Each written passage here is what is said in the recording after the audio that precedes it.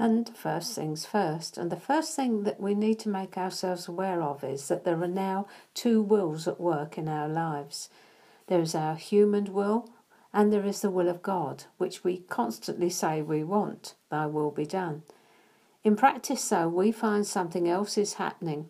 We mostly pray to get God to answer us when we want, in the way we want, which is quite out of sync with the prayer that Jesus is about to teach us. And the reason for this is simple, as I've said, it's the two wills that are at work. We're schizophrenic. On the one hand, we want to do the will of God, and on the other, we want it the way we want it, if you get my drift. Answer this prayer in this way, God, because from where I stand, it's what I need, so that's what I want you to do. And sometimes we give him multiple choices. You could do this, or perhaps this, or even this. On and on we go as we have more and more thoughts about how that particular situation could be worked out.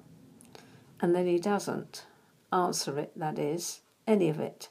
The person died, the job didn't come your way, the bill didn't get paid, the relationship didn't work out, fill in your own blanks.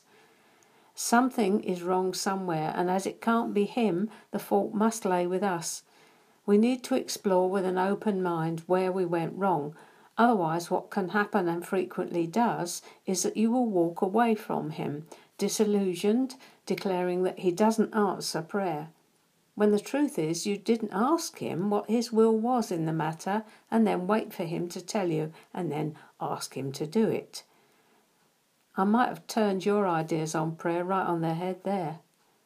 You'd never realise that he had a perfect solution to your problem, and he'd tell you if you took the time to ask him. This is why I said that prayer is not a monologue but a dialogue. Tune in tomorrow and we'll look at some more.